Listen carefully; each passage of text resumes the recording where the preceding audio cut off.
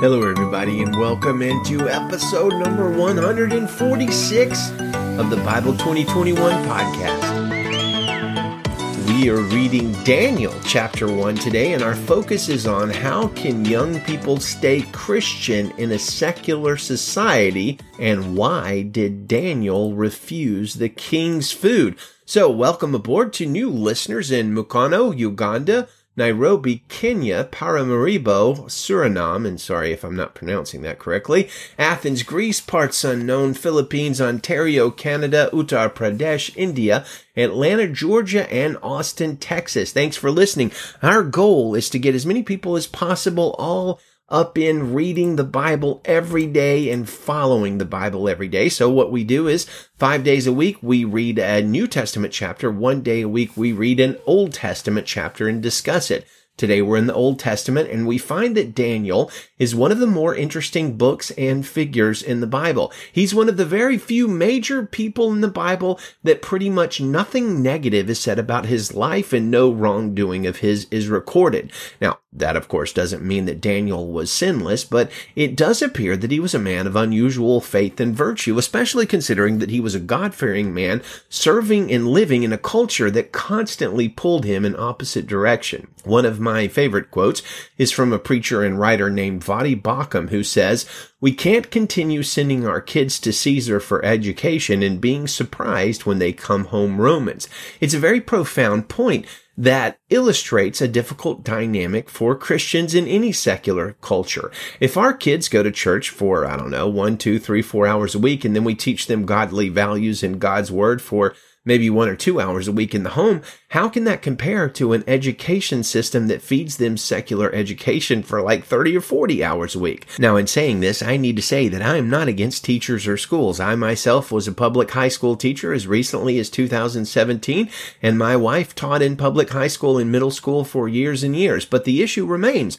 For many Christian families, agents of the state are teaching their kids more than the parents are. The book of Daniel, however, shows us that it is possible to serve God uncompromisingly in an absolutely secular or pagan society, even a secular society that's far, far more militant and secular in terms of the Babylonian society than our own society. So let's read Daniel 1 and see how Daniel and his godly friends refused to compromise and ended up shining brightly like stars in a dark society. Daniel chapter 1, verse 1, "In the 3rd year of the reign of King Jehoiakim of Judah, King Nebuchadnezzar of Babylon came to Jerusalem and laid siege to it. The Lord handed King Jehoiakim of Judah over to him, along with some of the vessels from the house of God. Nebuchadnezzar carried them to the land of Babylon, to the house of his God, and put the vessels in the treasury of his God. The king ordered Ashpenaz, his chief eunuch, to bring some of the Israelites from the royal family and from the nobility, young men without any physical defect, good-looking, suitable for instruction in all wisdom, knowledgeable, perceptive, and capable of serving in the king's palace. He was to teach them the Chaldean language and literature. The king assigned them daily provisions from the royal food and from the wine that he drank. They were to be trained for 3 years, and at the end of that time they were to attend the king. Among them from the Judahites were Daniel, Hananiah, Mishael, and Azariah. The chief eunuch gave them names. He gave the name Belteshazzar to Daniel, Shadrach to Hananiah, Meshach to Mishael, and Abednego to Azariah. Daniel determined that he would not defile himself with the king's food or with the wine he drank, so he asked permission from the chief eunuch not to defile himself. God had granted Daniel kindness and compassion from the chief eunuch, yet he said to Daniel, "I fear my lord the king, who assigned your food and drink. What if he sees your faces looking thinner than the other young men your age? You would endanger my life with the king." So Daniel said to the guard whom the chief eunuch had assigned to Daniel, Hananiah, Mishael, and Azariah, "Please test your servants for 10 days. Let us be given vegetables to eat and water to drink. Then examine our appearance and the appearance of the young men who are eating the king's food, and deal with your servants based on what you see." He agreed with them about this and tested them for 10 days.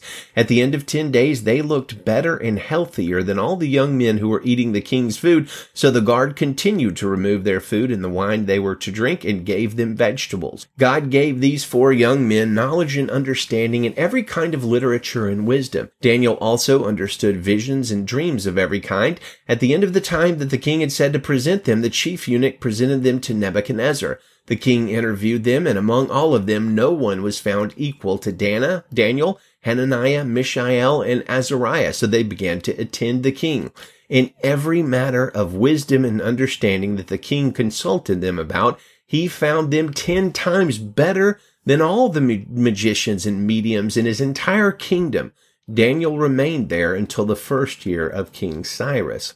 So Pastor Tony Evans sees the book of Daniel as a playbook of sorts for Christians wondering how to be Christian in a thoroughly secular society. In addressing the question of why Babylon selected the best of the best young people and isolated them, and why Daniel and his friends resisted the food of the king, Evans writes, the king makes an order in verse 3 to Ashpenaz, the chief of the officials, to bring some of the sons of Israel's elite, the creme de la creme, including some from the royal family and the nobles, youths and teenagers in whom there was no defect. They were good looking, they were smart, they were endowed with understanding, and he ordered him to teach them the literature and language of the Chaldeans. In other words, says Pastor Tony, let's get the next generation. Let's get those teenagers. Let's Babylonize them. Let's reshape their thinking into who we are, not where they came from. Let's get the church and the God up out of them, and let's reorient them. So how did the Babylonians do that? Well, the first thing they do is to isolate them from their spiritual heritage. They remove them from Israel, from the house of God to Babylon, to the house of idols, and they relocate them in order to re-educate them.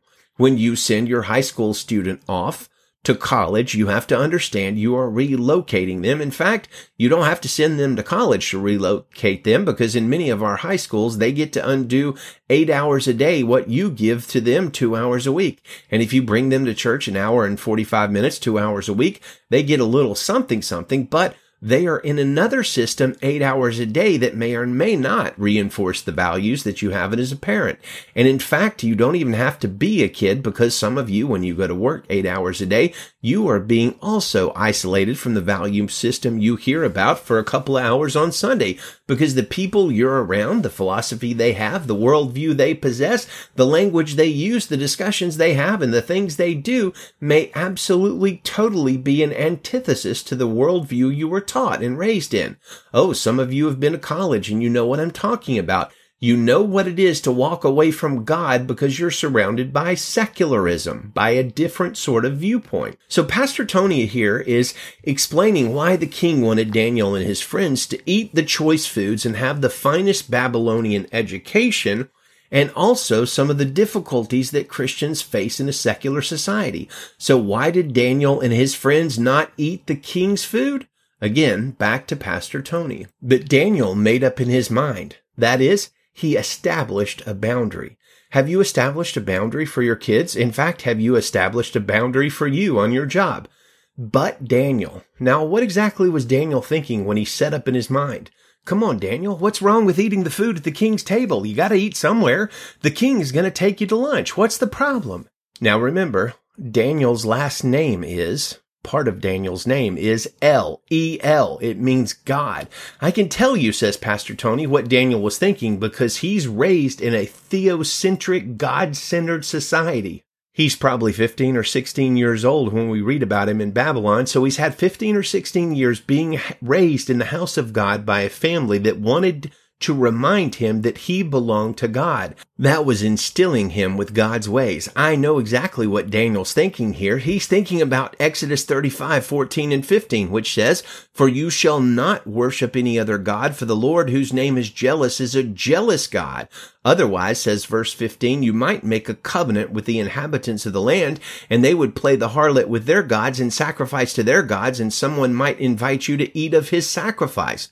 So Daniel was smart enough to know that the food from the king's table is not just about eating. This food is about fellowshipping around their God, because we've already been told in verses 1 and 2 that he was taken out of the house of God and brought into a different house that served another God. Daniel knew the food had been offered to that God, so he knew to fellowship around that food was not just to eat, it was to fellowship with Babylon's God. So Daniel and his friends said no to that. They followed God, and God honored and blessed them. So friends, No matter what society you're living in right now, whether you're in the Philippines, whether you're in India, whether you're in the United States of America or Canada or wherever, it is possible, and you will be empowered to do it when you make the decision like Daniel did.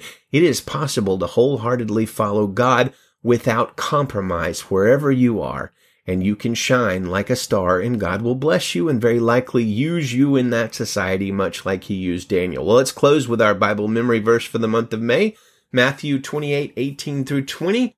Jesus came near and said to them, "All authority has been given to me in heaven and on earth. Go therefore and make disciples of all nations, baptizing them in the name of the Father and of the Son and of the Holy Spirit, teaching them to observe everything I have commanded you. And remember, I am with you always to the end of the age." Well, friends, let's spread the message of Jesus and live like Daniel. Good day to you and Godspeed.